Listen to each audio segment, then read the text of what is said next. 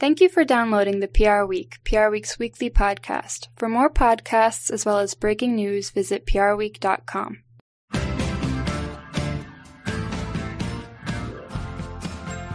Hello and welcome to the PR Week, PR Week's regular weekly roundup of everything that matters in the worlds of PR and communications. My name's Steve Barrett. I'm the editorial director of PR Week, going to guide you through the next 35 minutes as we do another show from lockdown. So getting very used to this now and very practiced at it. We have my co-host with me, Frank Washcook, who's speaking from another part of Brooklyn. How are you doing, Frank? I'm doing really well. Thanks for having me on, Steve. Yeah, it's always a pleasure. And really delighted to have our guest this week, Ed Skyler, who's EVP of Global Public Affairs at Citi. Ed, welcome to the show. How are you doing? Great. How are you doing? Thanks for having me.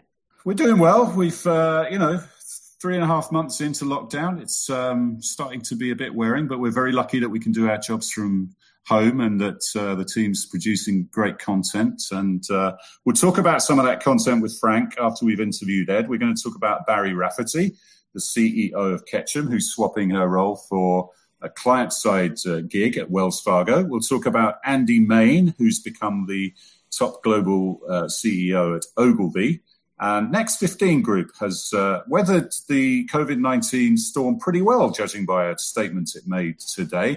And they're actually going to be looking at B Corp status, which is interesting. We'll talk about the Facebook ad boycotts that have been spreading and some of the brands that have been weighing in on that.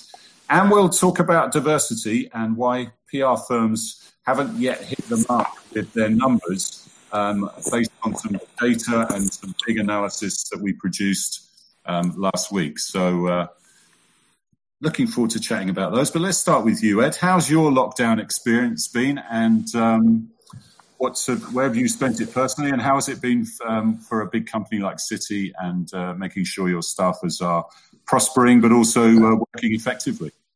Well, it's been an adjustment, to put it mildly. But I think the pleasant surprise out of it has been how well we've been able to keep the bank running despite working, remotely. And for example, if you just look at some of our operations, our trading operation, North America, 98% of them are working remotely and vast majority of them are from home. And that was never really a scenario that we'd ever envisioned. We would have envisioned some remotely, some at backup sites. In this case, almost all of them are working remotely.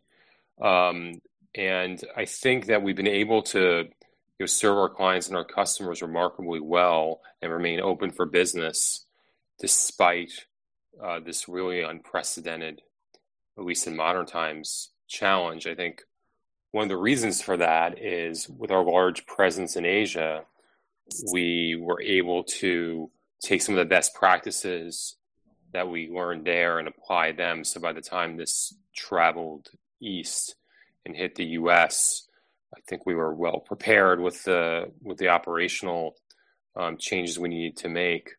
But it is, it's an adjustment.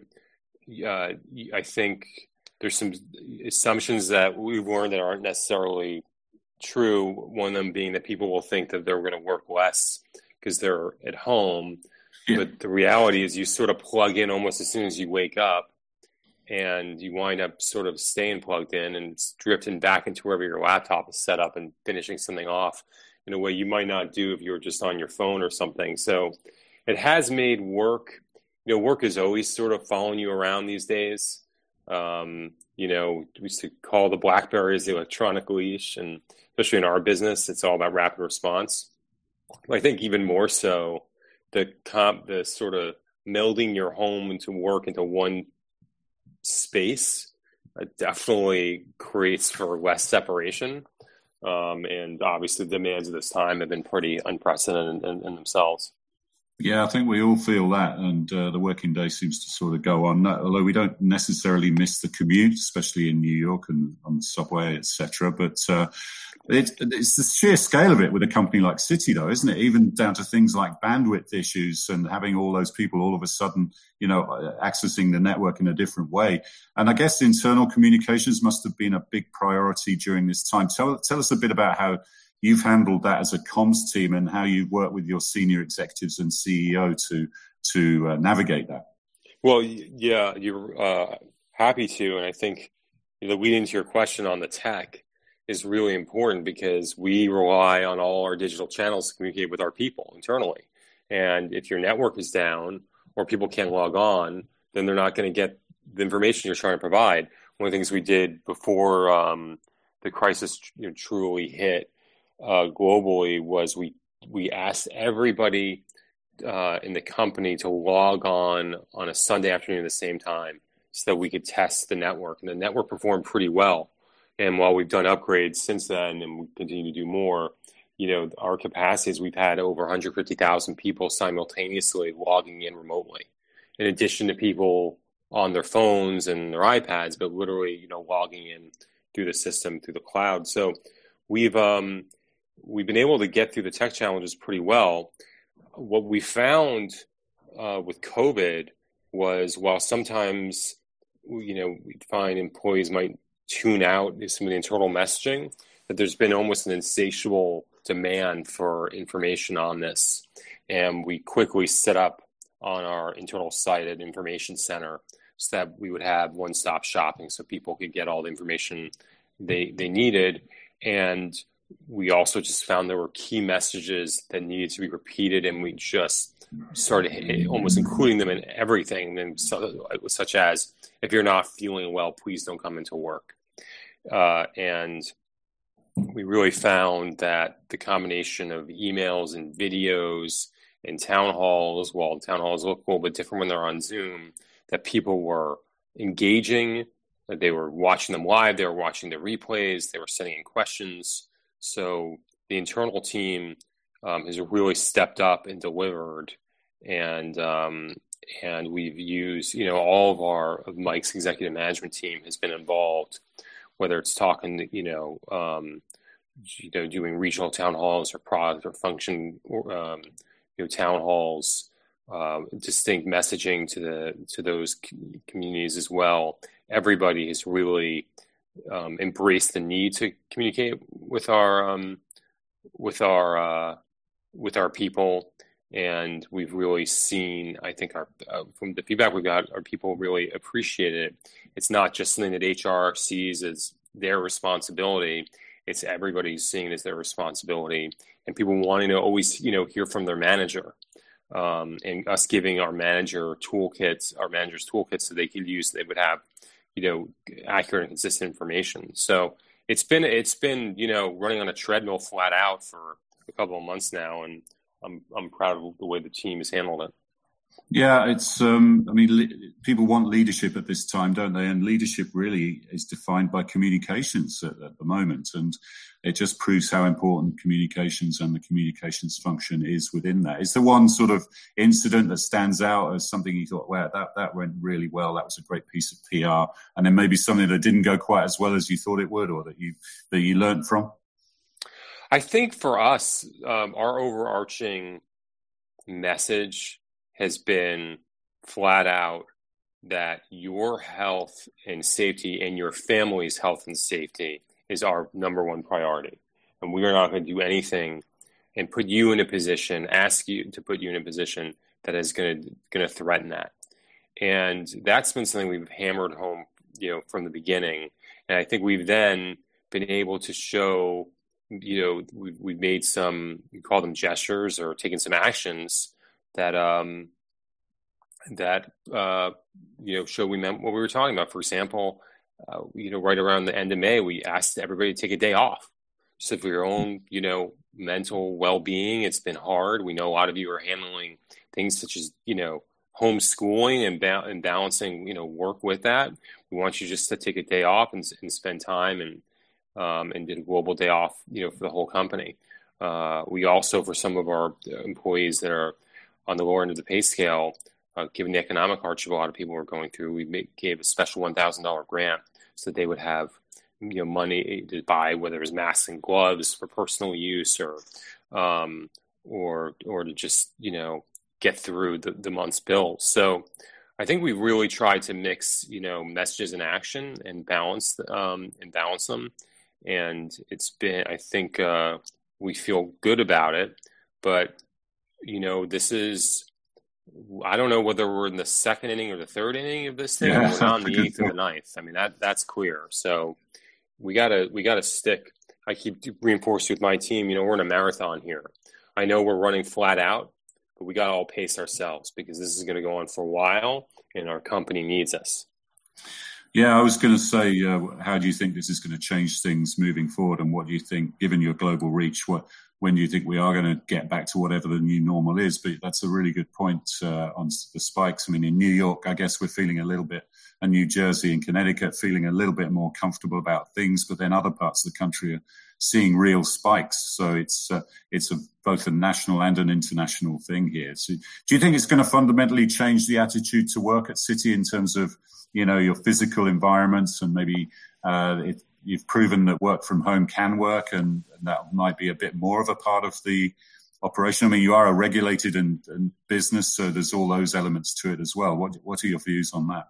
Yeah, so I think that, as I said, we're pleasantly surprised with how well we've been able to do. But we all, a lot of us want to get back to the office. We want to get back to a safe office.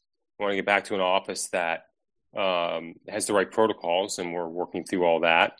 Again, borrowing some of the work that's been done in Asia, but ultimately we want to get back to a place where we are going to work. And we also look at it. We've got a couple thousand sites around the world. It's hitting every place differently. A couple months ago, there was no thought about coming into work in New York City, but if you were in Florida and Jacksonville, at our Consumer Operations Center, there wouldn't have been much of an issue. But now it's totally flipped. Now Florida's a hot spot, and New York, the testing rate positive rate is under 1%, and the healthcare system is in good shape and has capacity. Look at Texas, similar story. They're going through a really challenging time. A challenging time when we saw in New York and Connecticut, New Jersey. So we have to have principles, and then we have to be able to be flexible and really take each location case by case based on a variety of factors, and then make decisions about who we're asking to come in and when. And so it's certainly not going to be one size fits all, and it's not going to be small, medium, or extra large. It's going to be a variation really depending on where you are and what the job is. Yeah, for sure. And then, of course, on top of that, over the recent weeks, we've had the whole racial injustice incidents. How has Citi responded to that as a massive social occurrence? And also, it was interesting to see Mark Mason, your CFO, who's a black man, coming out and speaking publicly about George Floyd's death. Tell us about the communications decisions around that and how you handled that. So, Mark spent some time thinking about if he wanted to say something, and he talks very compellingly about how his family really encouraged him that he had an obligation to say something, and he wrote something and he sent it to Mike and I and our head of HR, and he warned us that this was raw, and we read it and we said, Mark, if you're comfortable saying this, then we will absolutely post it on our blog, and I would encourage people to read through it. It's an emotional statement, and it's personal, and I think it was important for us to give him that platform, and I think it was important for him as a black professional to say what was on his mind and say how he felt, especially given his leadership role, and unfortunately, given how few there are in our industry like him. But then, he was very clear, and we were very clear, is that words, are not enough. So we a couple of days after his blog post, we had a global, town hall where Mark spoke, where Mike Corbett spoke, our head of diversity spoke. A couple of our black professionals spoke, and we had Mary Frances Winters in equity, inclusion strategist, join us. And then we talked about some of the steps, had a conversation about race in the workplace. And then we announced a couple of steps, one of them $10 million financial contributions to organizations that support and expanding opportunity and addressing inequality, such as the NAACP Legal Defense Fund and the Urban League. And then we also announced a donation and employee matching campaign to help a couple of other organizations such as Management Leadership for Tomorrow and UNCF. And we talked about a couple of other things we're going to do in order to step up recruiting and some other of our philanthropic programs, trying to make them more focused on this issue.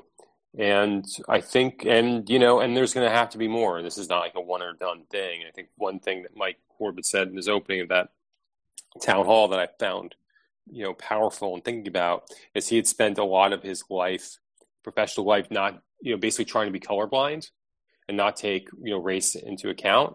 And that looking back on it, he wonders whether that's actually the right approach. So that we should be thinking about it more and making decisions, and not trying to filter these things out, but really think about them and do all be sort of more focused on the inequality that sort of pervades our country. So I think it was a start, and I think that there's going to be more to come. But I think the fact that the leadership of the company is behind it is important. Yeah, it was good to see that, and I think people want that sort of authenticity at the moment, and they also want to see. Obviously, I want to see more diverse faces at the top of big organisations. So it's good good to see people like Mark speaking out like that. Good to chat to you, Ed. We'll chat to you more later, and we'll bring in the Citi Impact Fund because that's relevant to one of our stories. But let's catch up on some of the big stories this week, Frank. Plenty of them. Talk to us about Barry Rafferty, who's CEO of Ketchum, who has slightly surprisingly stepped down to take on an in-house client role. That's right. She's moving over to lead communications at Wells Fargo, which, of course, has a lot of reputational challenges for that massive fake account building scandal that went on there from 2002 to 2016. So filling in for her, leading Ketchum, is going to be Mike Doyle, who's going to be president and CEO. He's reporting up to John Doolittle, who, of course, is the interim CEO of Omnicom Public Relations Group. The holding company is still looking for a full-time replacement for Karen Van Bergen, who left at the beginning of the year. So a lot of eyes on Mike to see what kind of stamp he is going to put on Ketchum going forward. Yeah, Barry was one of the first women to take the helm at a top 5 PR firm, so it's a shame to see her going away, but a very challenging role ahead of her. Ed, you didn't fancy that role at Wells Fargo? New challenge? Yeah, I feel like I've got enough challenge where I am. When I joined Citi, we were, the government owned 25% of the company. So, I've been through that type of thing, and I think that Wells is a strong institution, and just like we got through our challenges, and other banks have gone through their challenges, they'll get through theirs. Yeah, for sure. Actually, you used to work in the mayor's office, didn't you? Citi Bikes is sort of partly down to you, is it not? We have and one of the fun things about public affairs, the team that I'm proud to lead, is we really are with the reputation function, and one of the components that we have, in addition to government relations and communications, in our community investing work, is we have our in our sustainability ESG, we have our brand and sponsorship team, which is led the Citi Bike relationship, which was a fun one to because it's really transformed the way New Yorkers have gotten around. Yeah. And when you think about the especially at the moment, because we don't want to get on the subway, that's for sure. Yeah, and we've actually been giving away memberships to frontline workers, but it really has become part of the fabric of New York City. So it's been a real fun thing to be engaged with. Yeah, for sure. Frank, Andy Main, another big agency story. John Seifert has stepped down from Ogilvy after 41 years in the company, in the WPP firm. And Andy Main has come in to take over, and an interesting choice to take that top job. He really is. He could You could call him the main man at Ogilvy. Yeah. I'll wait for everybody's applause there. Yes, well done. So You haven't lost it, have you? I'll be here all week. So, but one of the most interesting things about this appointment is that he's coming over from Deloitte Digital, and the big holding companies, especially, spent so much time over the past couple of years saying that the threat from the big consultancies, it was so overblown, and we're confident in the way we do things. And so you have two cases recently where you have the new CEO of Porter Novelli coming over from a consultancy, and now you have Maine going into Ogilvy from a consultancy. So it's an interesting hire, I think, when you think about all of that. So he was at Deloitte Digital, where he'd been a global exec since 2014. He'd worked at Anderson Consulting. He worked in their high tech practice. Ogilvy is in an interesting spot since 2017. They started combining into one P&L, bringing all of the sub agencies under the Ogilvy brand, saying goodbye to things like Ogilvy One and Ogilvy PR and things like that. So, yeah, we'll be looking to see if he is going to put more of a consultancy-ish stamp on the place, or what direction he takes it in. Yeah, that is interesting. Two consultants, one from Deloitte, one from McKinsey, coming in to take over at the top 10 PR firms, one at Porter Novelli, one at Ogilvy. And that's an interesting development, I think. Ed, in terms of you using PR agencies, what are you looking for from your agency partners these days? And is that really not a surprise that you're getting more of these consultancy types coming into the leadership of the top firms? Well, I mean, for us, we have we've got a team that goes through, where we have an on-the-ground presence in 100 countries. So I really feel that with the resources we have at our disposal, we should be doing the blocking, the tackling, and the messaging, within our team.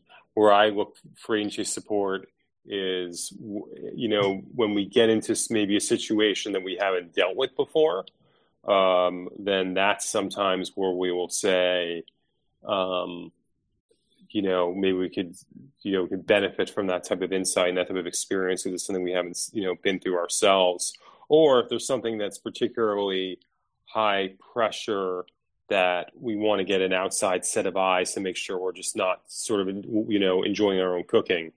And, there's a lot of capable people out there, so I'm not surprised to see them coming in-house. I would encourage more of them to do it. Come on in, the water's warm.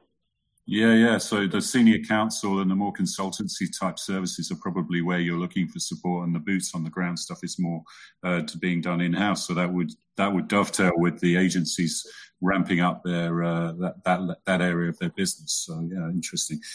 Frank, Next 15 Group has put out a trading statement. It sounds like they've done okay during the COVID-19 period, and of course they have firms like M Booth, Outcast. What's the name of the Tex 100 bike Archetype. Firm? Archetype. Yeah, got it. I forgot that. So tell us about their statement. And also the interesting part for me was they are talking about seeking B Corp status. Yeah. So there's a lot of optimism, I think, that's going to be taken from the Next 15 results, because this is according to their statement. They say that despite the impact of COVID-19 on the marketing industry, they expect to have even modest growth for the first half of their financial year at both the revenue and profit levels. And that's in stark contrast to what a lot of the major holding companies have been saying. So it's important to note, though, that that their fiscal year starts on February 1st. So they still have a ways to go before they wrap up the first half of the year, but they see the balance sheet remains strong. Net debt currently at around £5 million, and they seem very happy with the way this is going. Obviously, noting the challenges from COVID-19 throughout this earnings statement. So, to your second point about B Corp status, yeah, that is really interesting. Our story from our colleagues in London also notes that MullenLowe is a B Corp. And what I didn't know that. That was interesting. I didn't know that either. But what that means, for people who aren't familiar with the term B Corp, is that essentially you have to live up to certain verified standards that say you're performing as a company up to thresholds of like social and environmental performance and public transparency. And all of that has to have a certain amount of accountability tied to it. You have to be able to prove you're doing all of these things. So that's interesting. That's really interesting. We'll look to see if any other holding companies would follow that lead. And I'm curious, what would be holding them back from following the lead on something like that? It's not like, creative marketing holding companies have a lot of factories or things like that. So I'd be interested to see if others follow. Yeah, so will I. Ed, obviously purpose in business is a big topic, and the Business Roundtable made that statement last year, which I think Citibank signed, putting a more level footing with shareholder value in the way you do business. Now, I'm probably guessing that Citi isn't going to become a B Corp anytime soon, but you have done things like launch your impact fund. Talk a little bit about that, and then and in the context of this move to be more purposeful as business generally out there. Sure. So as part of our public affairs team, we have a variety of community investment work that we do. A lot of it is philanthropic. So we're giving grants to nonprofits. Like we have a program called Pathways to Progress, where we try to help young, low-income young adults get employment opportunities. We do community investment grants, just to help small businesses and help people do tax prep and that type of thing. We also do some lending, mainly through whether it's microfinance and working with the businesses to create lending products for entrepreneurs in emerging markets. But what we didn't do, and we didn't have with that portfolio, is we didn't have equity investing. So we went to the CEO, Mike Corbett, our CEO, and Mark Mason, our CFO, and said, this is a powerful tool that we could use to push our mission as a company about economic progress and growth, and add this tool to the community impact and investing organization, complementing the lending and the philanthropy. And we got buy-in to establish the $150 million fund, and we announced it earlier in the year. And we're focusing on things like workforce development, companies that are focused on workforce development. We're focused on sustainability. We're focused on organizations that are trying to solve problems in their communities. It could be healthcare. And then we're going to be focusing and expanding the fund to focus specifically on Black entrepreneurs. And we'll have more to say on that. And even before that, we had said that all the seed investments we're going to be doing will be exclusively for MWB companies, minority and Black and women-owned enterprises. So, and to the statement of purpose from the roundtable, that had been our approach really since the crisis, where we look at all our stakeholders, our shareholders, our regulators, our colleagues, our clients, our customers, and we really try to approach things through the lens of appealing to all of them, and recognizing that we have a license to do business, essentially granted by the government, and we need to maintain trust in order to do that. So it comes quite naturally to us to sign on to that statement, which our CEO Mike Corbett did. And if you look at things like the Edelman Trust Barometer and other metrics, people actually trust corporations. People that work at companies actually trust their CEO, in a lot of cases more than government officials. So I think that's because a lot of companies have adopted this way of thinking. Yeah, we definitely need some leadership, and business has a role to play in that for sure. I think with the Business Roundtable, I think people, just like with the race debate, people want to see action. They want the words to turn into action. So statements are nice, but doing stuff is even better. Just one question on the Citi Impact Fund. It says you invest in double bottom line private sector companies. Just for my ignorance, what's a double bottom line company? So think of it as profits plus purpose. So the first double line is they got to make money. They're a private sector enterprise. We're not trying to destroy our shareholders' capital. So we want to make, investments that are going to be accretive. But we want to make investments in companies that are trying to solve problems and, solve some challenges facing communities. So the second bottom line is really about community impact. Right. So that's where the term comes from. So if they were B Corps, would you be more likely to invest? I mean, obviously you can't make. It depends what their business model is and what they're trying to do. Yeah. Okay, Frank, let's talk about Facebook. They've had, lots of challenges over the past couple of years, and we've highlighted them with Nick Clegg, their head of communications, coming in from British politics to try and change the communications strategy there. But the one at the moment is ad boycotts, and that seems to be picking up some steam. So tell us a bit about that. It does, and it's a challenge, but I think I would argue too it's kind of a self-inflicted challenge as well for Facebook. So in this case, you have a lot of different companies responding to the network's lax attitude when it comes to hate speech, lax attitude when it comes to incorrect, inaccurate political speech, and those types of ads.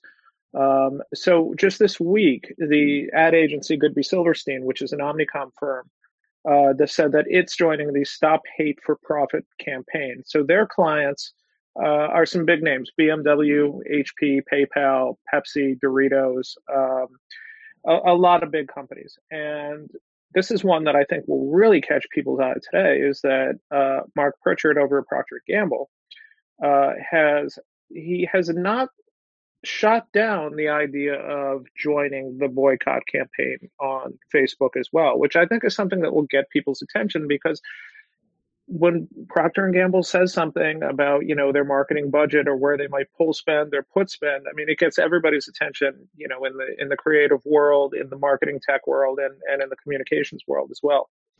Okay, Frank, let's finish on diversity. Massive topic at the moment, and we did some analysis of diversity numbers at PR firms, especially the top 15 in the US last Friday, and frankly didn't make great reading, did it? So talk us through that and the response to the content that we did.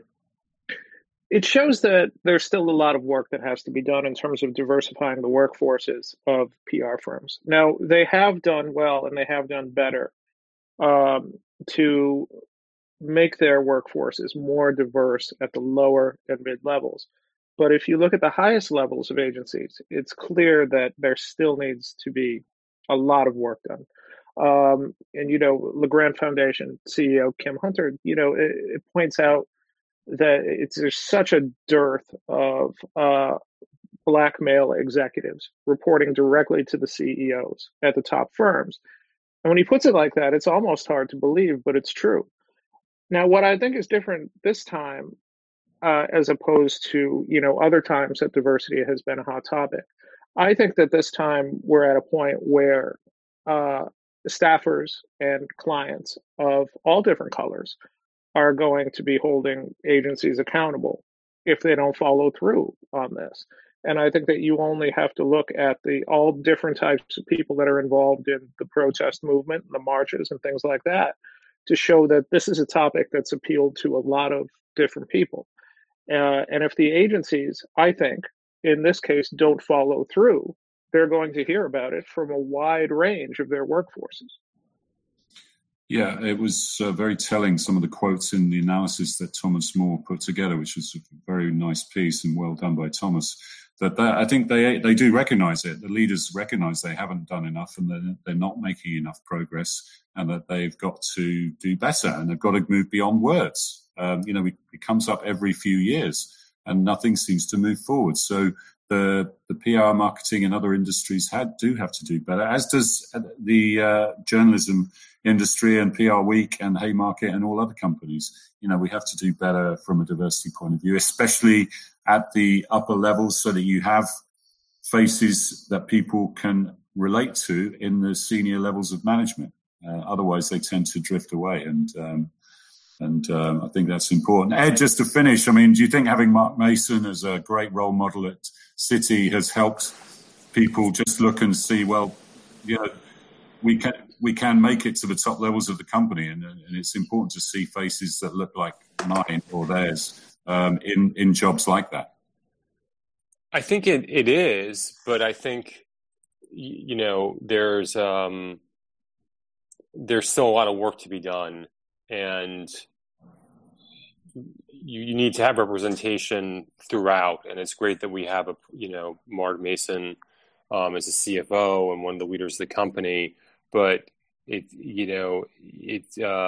really need, and we have announced goals and that we want to see hit as far as representation. But it's got to be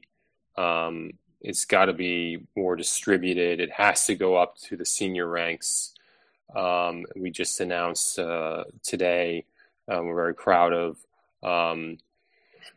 the hire for our global consumer banking organization. TD Cole is joining us from Wells. She's going to oversee all of our consumer operations and fraud prevention for the company. And so, it's so I think that's another that's another leadership position, and that's being well received internally. But it's really got to be embedded throughout the organization. It's good to have people at the top, but you need people at all levels of the organization. Yeah, for sure. No, it's good to see those senior hires.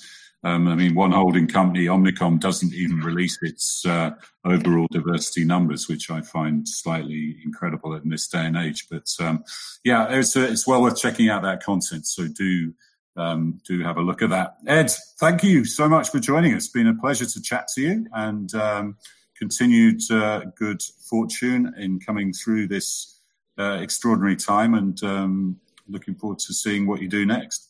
Thank you to you, Frank, and all PR Week. Thank you, Frank, as well. And another busy week for us. So thanks for your continued great work and the team. A couple of reminders. We've got our PR Week Awards on the 30th of July. So that's going to be a big virtual event. Look out for details of that. They will be coming soon. PR Decoded, our annual conference, is going to be a virtual event. That takes place on October 14th and 15th, as do the Purpose Awards in the middle of that. So again, we're looking at great formats and great ways to bring you content, convening, networking, and adding value to the experience. But that's all we've got time for this week. We'll see you next time on the PR Week.